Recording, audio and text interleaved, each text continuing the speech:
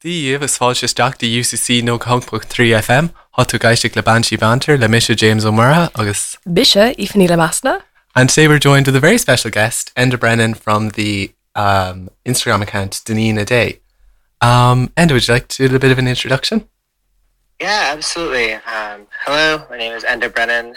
I am a writer, researcher, painter, also mostly wait tables in Memphis, Tennessee. I run the account Dinine a Day, and it is absolutely a great passion of mine to write about Irish language lexicography, which ends up me researching history, folklore, all different kinds of corners of Irish language and such. It's really been fun. So it's good to be on. That's brilliant. Yeah, delighted to have you on. You're joining us from the US, and I think it's 8 a.m. Yes. You poor thing. Yes, it's very early, so I am getting caffeinated. We'll see. That's brilliant. And I guess I've been following you, I think, for about a year. I think it's maybe over a year. Awesome. I'm a bit obsessed with your account, and I remember when I first followed it, you didn't have many followers when I first followed, and I remember just being like, it's like you've made it for me. Like it's. Oh my god. I would really encourage any listeners to follow the account, and we'll come back to this obviously again at the end, because it's an unbelievable reference point for any kind of word or idea you're interested in. And I really love the way that you sort of approach these questions. Like you'll take one of these words, and then I remember actually one of the first posts of yours that really stood out to me that I saw was about, it was actually a picture, which was, it was actually one of your ones which was unrelated to Dinine. But I'd like to talk about that more. Sorry, I'm going off topic already. I'm just so excited. You're fine. But would you maybe give an explanation about who Dinine is and what the dictionary is, and like how you came to come about that and find it like as a point of research for you? Yeah, so I had never really heard of Dinine. I don't know where to start with this. So Irish has always had, like the language has always had a context in my life. I grew up on the Rhode Island, Massachusetts border, about an hour south of Boston. Grew up doing Irish dance. My dance teachers were from Galway. A lot of older people, my parish church are from Kerry and such. So I grew up hearing a lot of Irish in my community, oddly enough. And then in recovery from alcoholism, I kind of got around to learning it as part of sort of a living amends to my heritage there. And it became a wonderful way to connect with ancestry. And then I discovered Dinine. I think I was following the Irish for Dara Crochet's podcast, and I was just he posted a couple words from this guy Dinine. I'm like, who is this person? I just like the way he writes his dictionary. This is oddly poetic. And then I found out he was a Jesuit who just ventured into Gaeltacht to study, Irish from the speakers, and just I don't know. Like I've always liked dictionaries. I remember in not an etymology class, like a linguistics class in college, like sociolinguistics pertaining to the history of the English language. I got really interested in different methods of dictionary writing and kind of how some of the first English language dictionaries came about, which was just people sending in words, and working for a dictionary used to be kind of an aspiration of mine. So it's interesting that I came all the way back around to this 10 years later, 15 years later, after academia kind of wrapped up for me, undergrad phase. So it's been interesting. But yeah, Dinine he's a Jesuit, and just really the way I kind of see it is he almost, he feels this vocational call to serve God, and then feels a second one to go just serve the Irish language, serve Irish speakers, like go preserve this language, and not just the word and what it means. It's the word and how people use it. The dictionary is very colloquial. It very much phrases the Irish language in a very particular moment in time, which was this one. The one I'm working for is from 1904. So it's pretty interesting time in Irish history, Yeah. So it's been a trip. It's been something I never really expected to fall into, and yeah, it's just. Yeah. What would you say has been kind of something that's maybe like one thing whenever I look through Deneen's is the thing that always surprises me is it's like you said, it's that poetic approach to it, and how obviously a dictionary in a very kind of clinical sense can be very useful, like maybe a lot of more modern dictionaries, but because of Deneen's approach, like this dictionary ends up having so many other values in terms of like for so many different disciplines that are interested in Irish cultural studies. What would you say was like, is there any kind of word that immediately jumps out to you that you kind of looked at and were just like, wow? Do you have any off the top of your head, or is that kind of too broad of a question?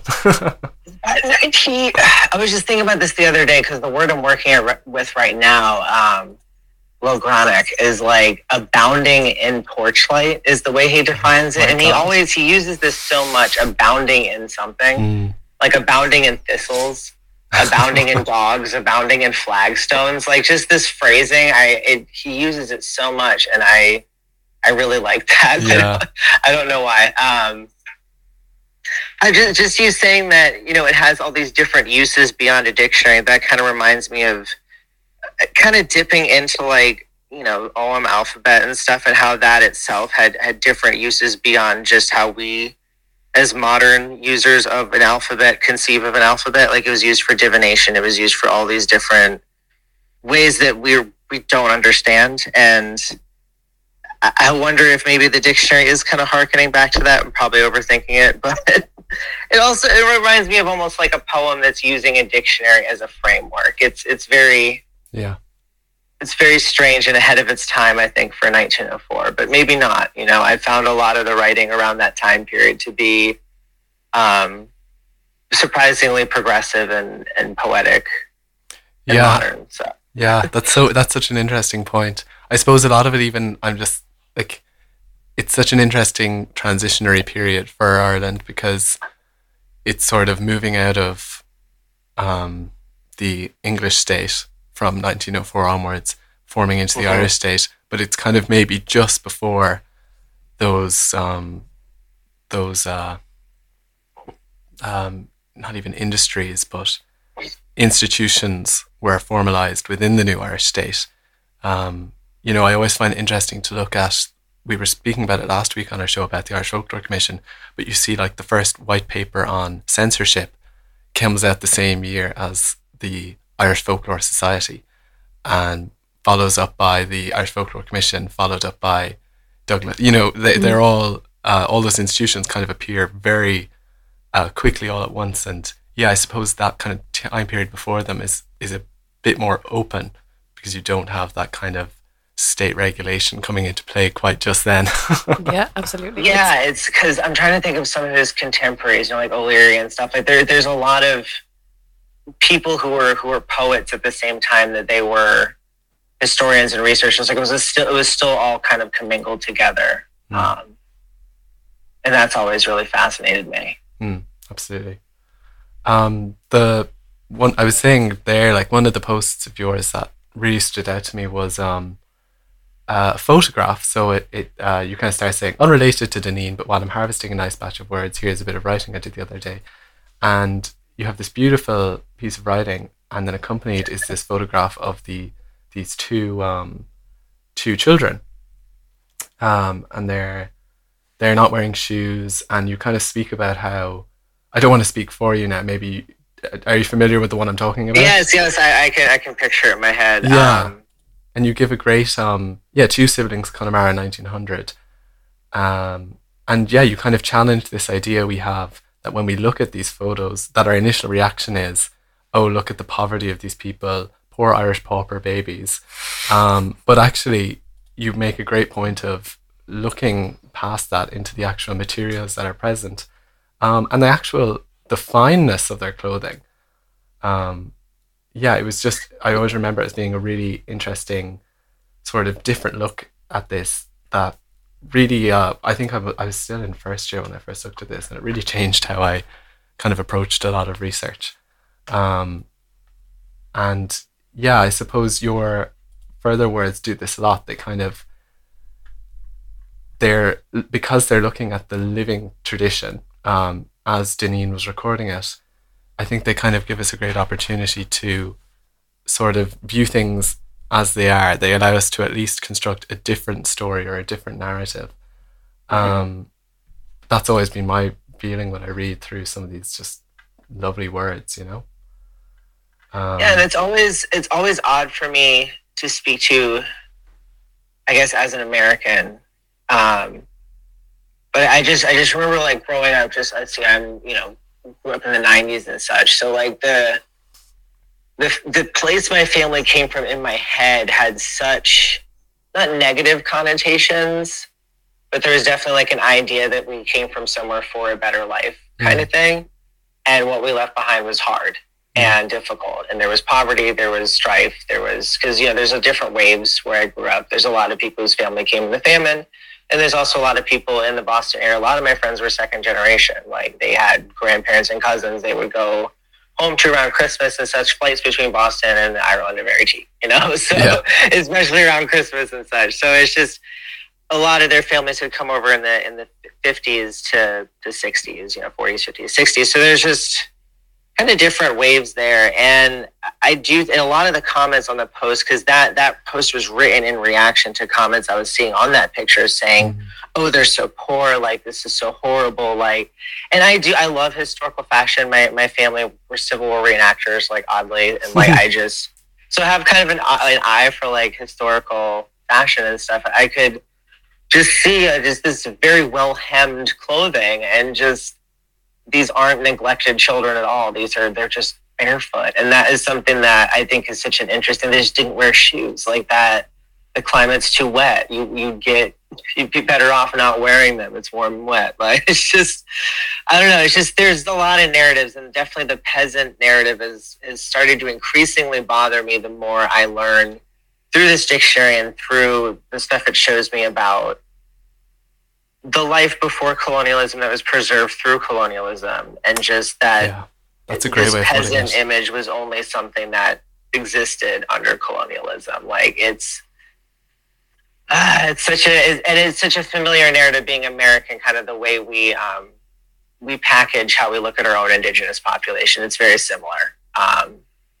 So it's just been interesting, all the different parallels. Yeah. No, that's actually that's a really interesting way of putting it. But yeah, that's funny, because even I found it funny because I was like, it's crazy. I remember even thinking myself, like, God, it's crazy that I'm, thinking all these things, and like, off of reaction to what is, like a post by an American, and I was like, that's such an interesting way for that kind of to move, because I suppose those narratives still happen here, even though we should be able to challenge them a lot more easily. We often can't, because like you said, like the recording was done by a colonial system, and so it becomes sort of as part of that. And so it's interesting to deconstruct those narratives. A lot of this started as me trying to connect with my own heritage in a deeper way than binge drinking, like it was just so embarrassing. And I just the more it kind of revealed to me about why my family kind of does some of the things they do, why they communicate some of the ways they do, it's just weird things like learning that using your front door is strange, learning that's a cultural thing, and that's a big thing in New England. Like, your friends don't use your front door; they come in the side door, usually without knocking. And learning that this is a cultural carryover that I didn't know about, that's so is funny. very fascinating to me. Like, just these things that aren't a thing in the rest of America at all. I've left New England. A lot of New Englanders don't. A lot of Americans don't leave where they grew up. So I've kind of lived a lot of different places, and it wasn't until I left New England that I realized, oh my God, where I came from is so Irish. It's not just Boston. It's not just New England. And then just learning, a lot of people where I went to college, a lot of the Blaskets. Oh no. Oh, we've had a bit of a cutout there. No. I feel like an audience member today. And that was just connecting with my heritage ended up kind of being something that a lot more people could connect to, and that's been really enriching.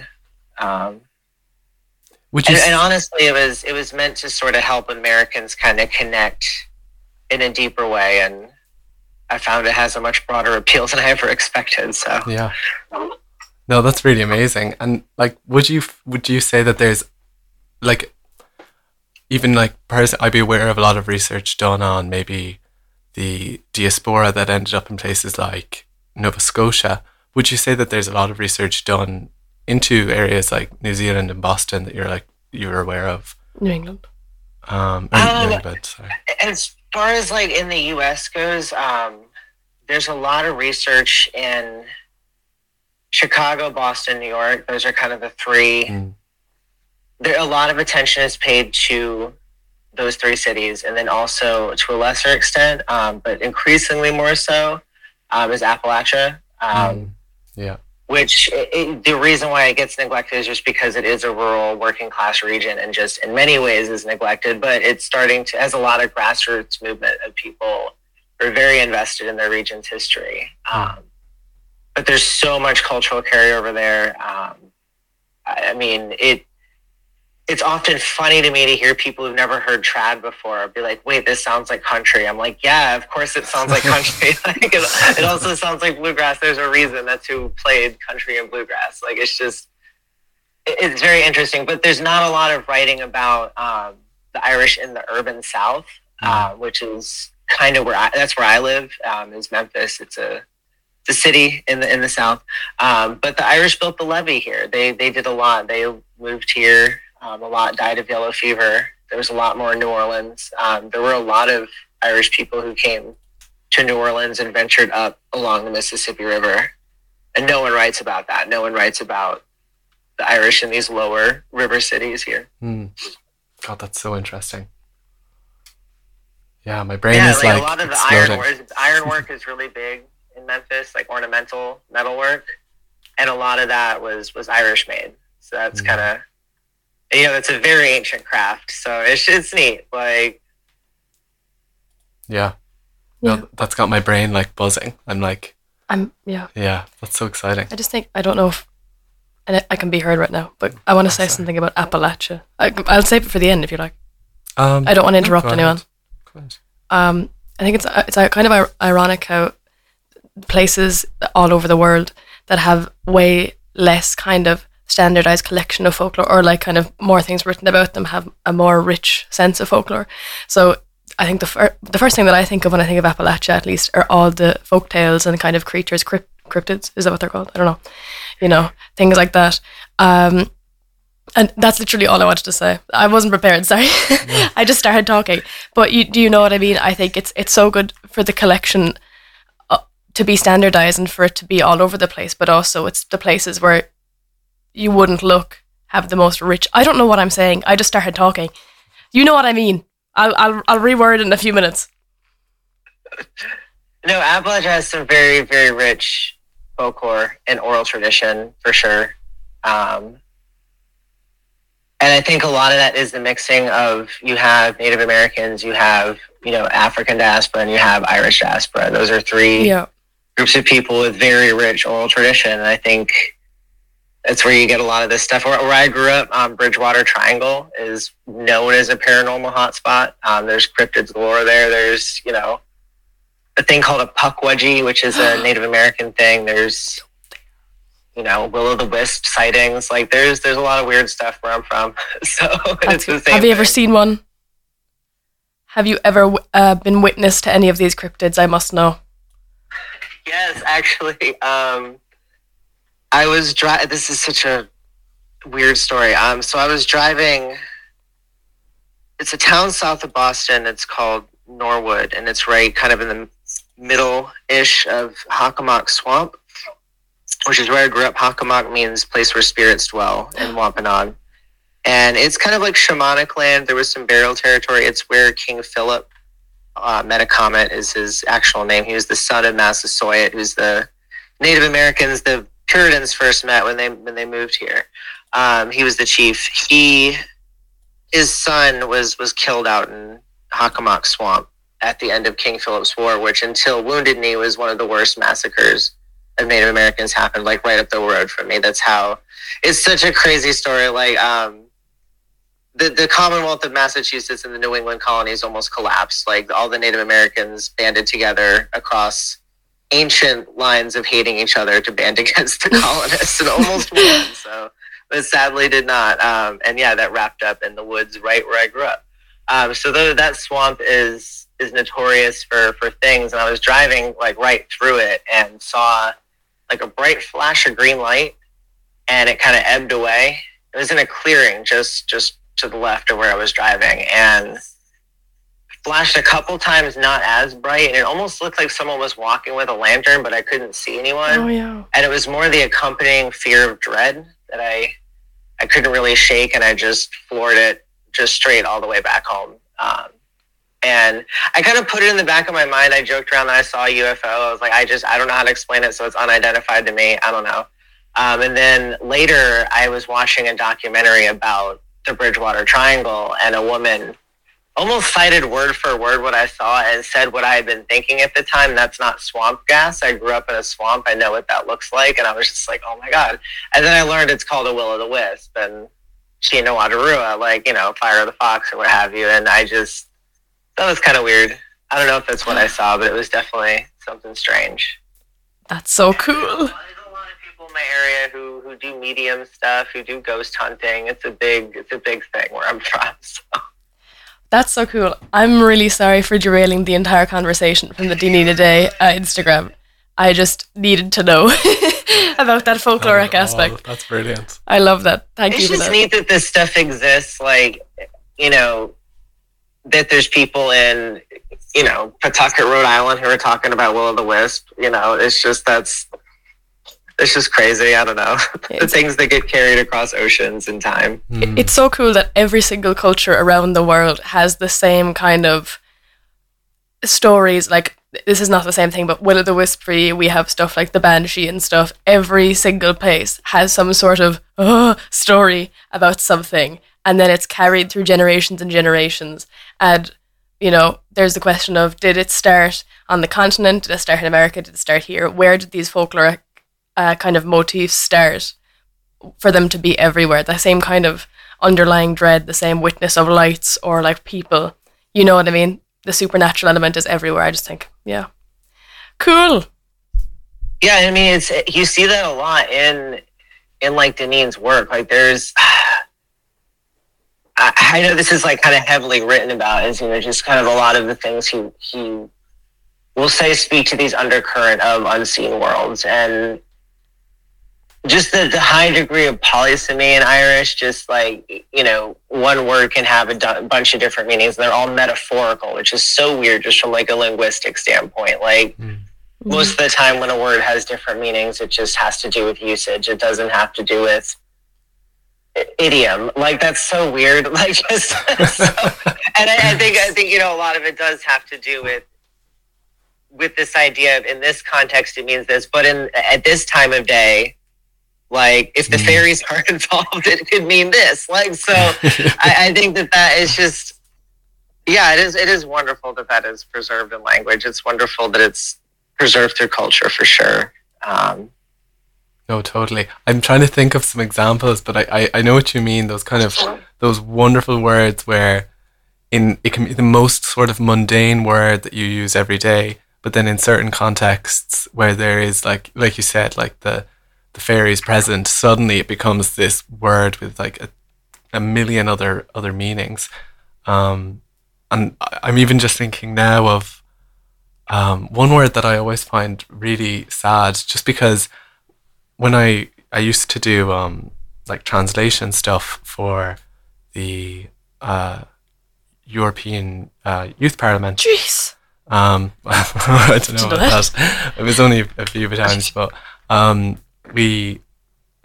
remember I was writing this big piece about rural depopulation, and I was writing about Bonu Natuha, which is the Irish word for it, and I was like, it was just funny. I had never actually thought about what the word meant. It was like very much like a learnt word for me. And it was only when I'd like looked into what it was, and it's this incredibly sad word. Like it means Bonu, is in like the bleaching of the countryside, because as like a rural area depopulates, it bleaches. Like the ground goes from being fertile and used to suddenly becoming totally unused. And it's just one of those words that always stuck to me because I had written all of these documents using this word, like not even thinking of it twice. And it's the word you'll see used by the Irish government to refer to this. And yeah, I always find that beauty of language, I suppose. That is heartbreaking. I know. Oh my God. So some of these words do hit me like a ton of bricks. It's been, I mean, language, it's humans. I think that's our primary art form. You know, we speak before anything else, I think. I mean, maybe rhythm, things like that. But I mean, and I think through studying language, you can get such a sense of like the emotionality of things. And like, that's just so much in one word. And just studying. Oh no, I've cut out again. I'll just wait 2 seconds there. In a way. Apologies, you just cut out there. Would you mind repeating that? Sorry. Oh, very good. I was just saying it's been really visceral, you know, to unpack these layers using language, which is such a intimate art form for humans, I think. Yeah. Like I'm trying to scroll through some of the ones. I don't know, like I read a lot about like burial ritual, like those are some of the words that I'll kind of come across that speak a lot. Do you have any favorites that come to mind? Yeah, I'm looking at Tonikai, which is, it means wave making. It's kind of the breakdown of that. You know, ton being Irish for wave, and tonic means billowing or wave-like. So this is it makes it a verbal noun, the act of causing something to billow or become wave-like. Wow. It's the washing of a body before death is the way this word's defined. Wow. And, you know, that was something I was thinking about, this burial ritual and kind of being stripped of the ability to do that through mass deaths. Yeah. And then there's other words I learned, like biokina. That's a word that really, like a lament for somebody who has gone but not dead, like a living lament. Wow. And just this idea of people just being gone and you just never see them again. Like that's just it. They're off somewhere else. And yeah, it's words like that I'll just kind of sit and stare at for a while. It's like, you know, it just kind of like hits or like resonates over me. They're like, oh my God, like this is just says so much. Yeah. It's really like, I always find it interesting thinking about the kind of, you know, the culture necessary for those words, you know. I mean, like that's obviously, like anyone who's interested in words, that's what you're interested in as well. But like the keening, I think, is just something so beautiful and so kind of unique, just mostly and especially because it's one of those traditions that was so ancient and is now no longer there per se. You do see like revival efforts, but in terms of as like a continuous tradition, it's really, it's hard to draw like a line for it nowadays. Yeah. It also does kind of emphasize the culture of Ireland with, you know, there was so much emigration and so many people leaving. The, you know, sentiment behind that word of like someone's gone but not dead was more relevant to us than a lot of other countries it would have been. It just, I don't know, it kind of reflects the culture. When I think of words like that, and you know, the word where it's like washing the body, it also reflects our culture of just death, which I know every culture has immense amounts of death, but from various things in our country, like obviously the famine, but like the cholera epidemic, everything, it makes it seems so depressing. But it, you know, these standalone words, the fact that we have these standalone words really reflect the emphasis that was on these things, and like it's a cultural reflection. So yeah, I just think that's cool. I think it's cool. Yeah. You know, because like, yeah, and in doing this work, you'll run across words like, I remember seeing once like a body dead of the plague is a word. Like a body that's dead and exposed, like to the elements, is a word. Like just these ways of disambiguating corpses, like that's not normal. Like, you know, like yeah. Like, it's just, and just, yeah, these scars of intergenerational trauma that are left like linguistic scars is just it's a lot. Like it's hard for me to kind of articulate that, despite being so removed from it geographically and such. And my mom does a lot of genealogy work, and you know, she was looking at one guy, just kind of looking at when he left. He left and joined the military, and then, you know, it's weird. You know, he's supposed to be conscripted for 21 years. It turns up in Ellis Island 7 years later. We have no idea what happened with that. But it's like he never saw his mother again. You know, he leaves for the military and then off to America, and just his mother dies while he's between there, and just wow, like it's just very impactful. Like you just leave your entire family. Like it's something that's, even though I live very far from, you know, geographically far from my family, it's still, you know, I still see them every few years. Like it's just, yeah. It's pretty. It's crazy to think about.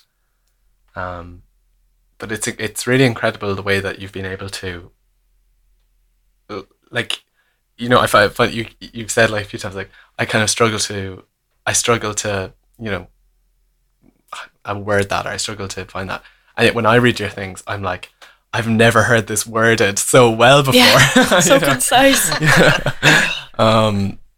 Because like it is, I think it's incredible the way you're able to draw upon your own experience as someone who like has an Irish heritage, and it grew up seeing the impacts of that heritage even unconsciously, and you're able to find those connections through the dictionary that even maybe like someone like me, because maybe that's not what I'm looking for all the time, you know, I don't have that need to look for that maybe sometimes I miss out on those connections. And so like since I've started following your account, I've definitely found myself, when I'm looking at Dineen's dictionary, much more competent at like saying, oh, that's interesting, like that is very similar to this, and it might be a dead end, but it's a good thing to like think about, and it's been really interesting. I just like to ponder, like, I mean, a lot of these words, like I have kind of a rule, which I broke recently. My most recent post was because I was reading something about Vikings, and I just ended up finding a word about Vikings and writing about it. But usually I just kind of open randomly and just find a word that jumps out at me. I don't really plan them. And yeah, I just kind of enjoy the journey it takes me on.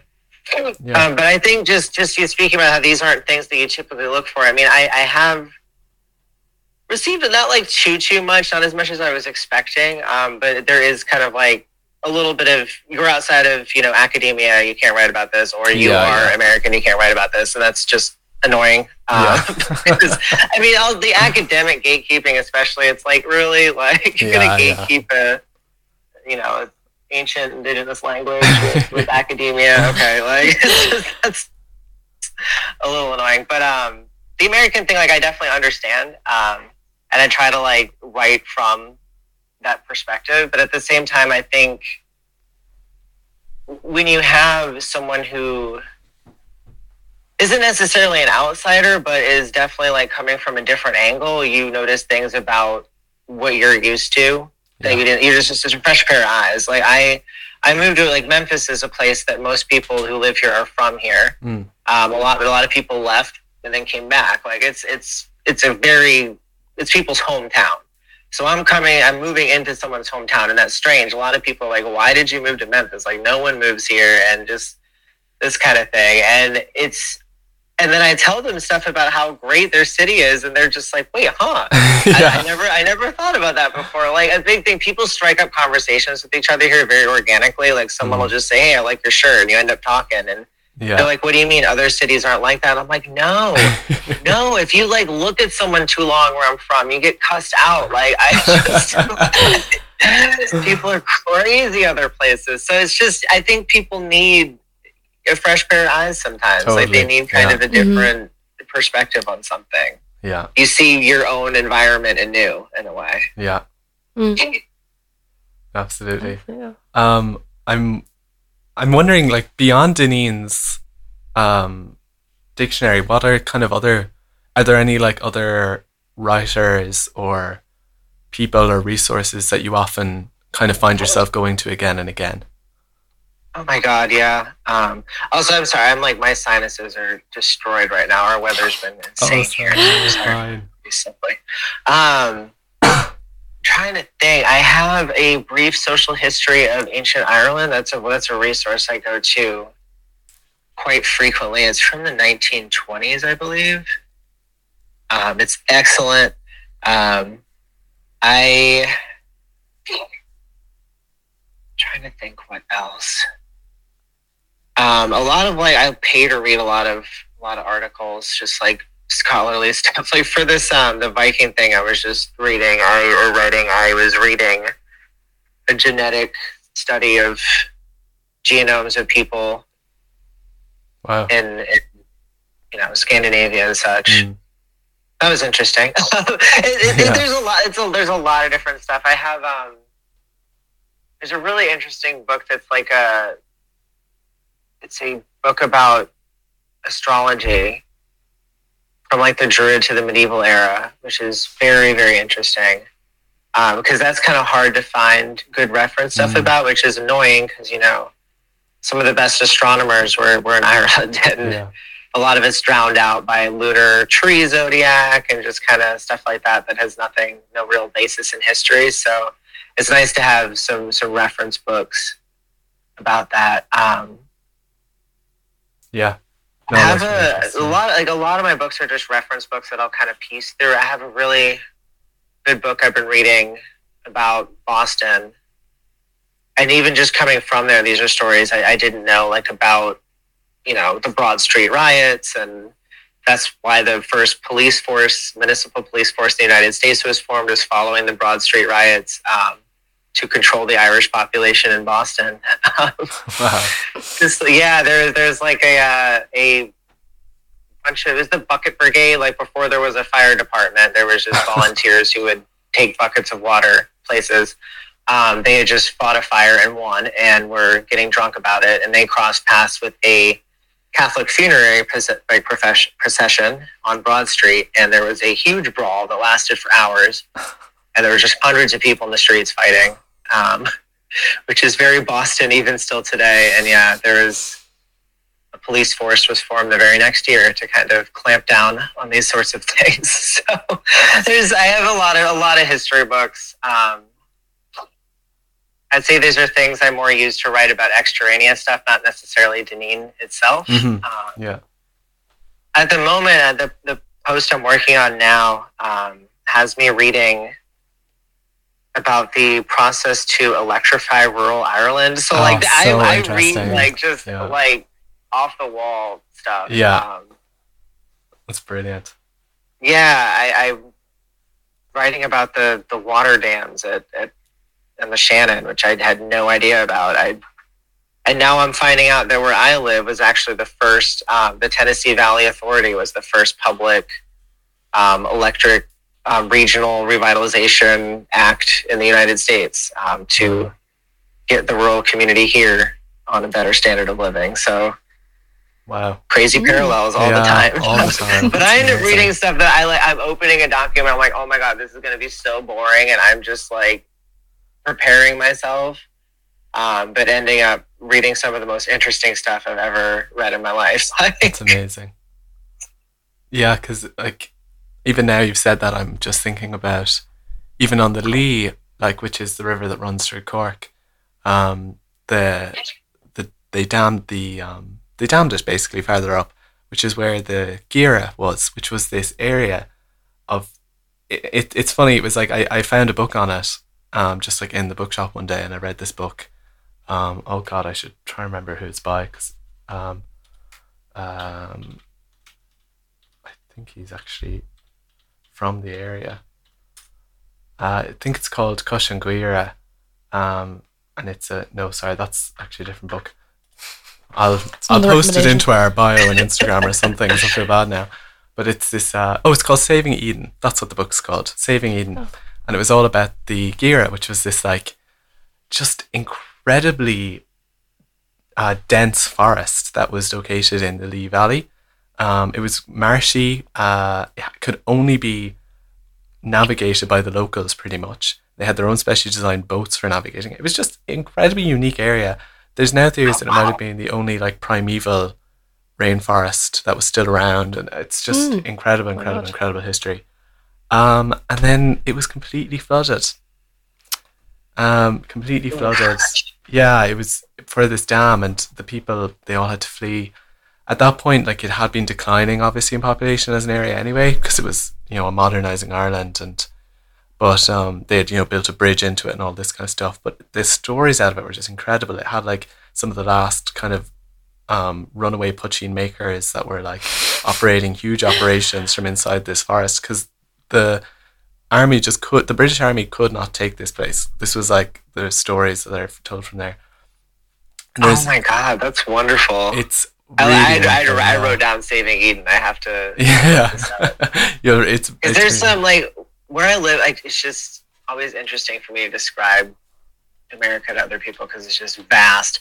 I live right above like the Mississippi Delta, and Arkansas is wild. There's a lot of like cypress swamps, and that's kind of what you can only navigate by boat kind of situation. Like, people from Arkansas are a trip. Like, they're wild.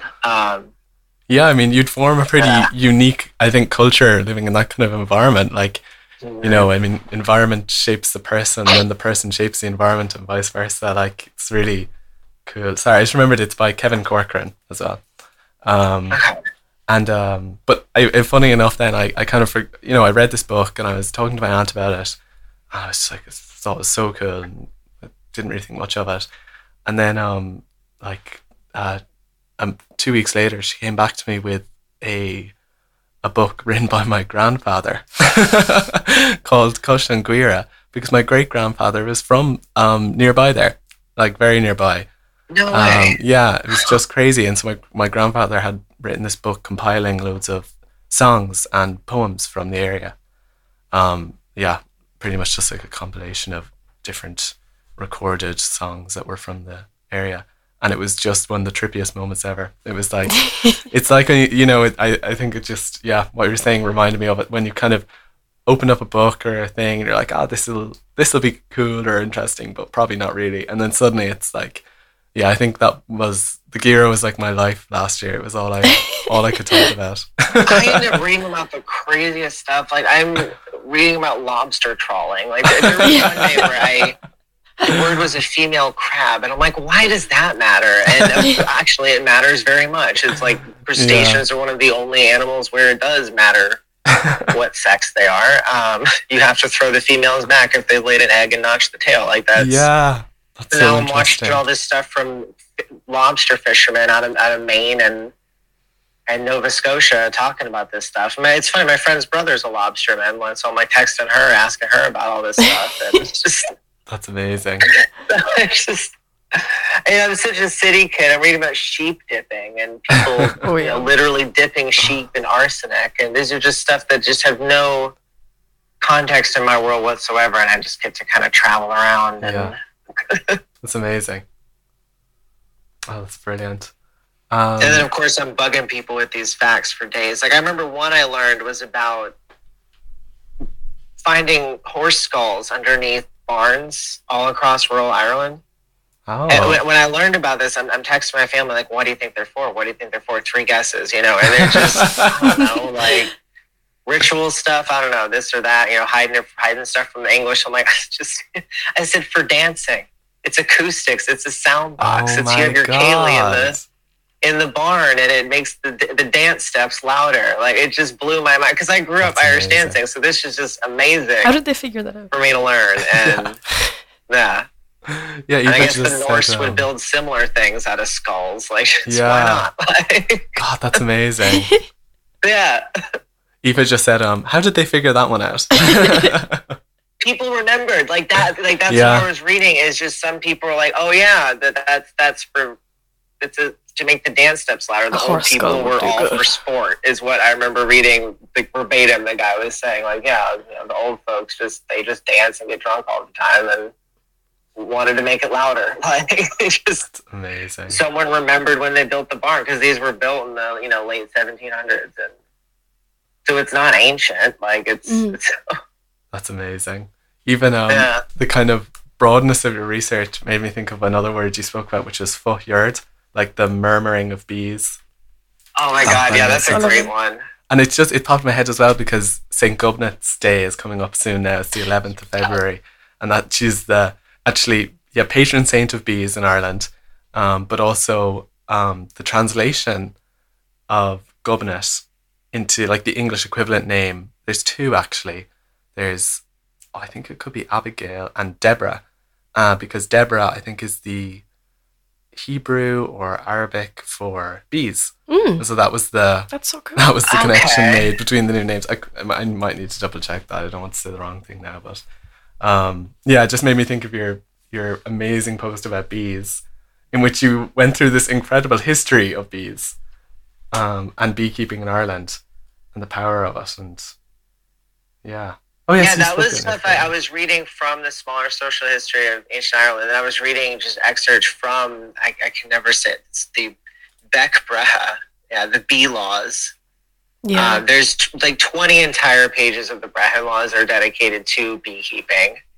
Also to cats and dogs. Dairy and bees, like that was just life, like back then. There's milk and honey. Yeah, exactly. Milk and honey, yeah. Oh, it's amazing.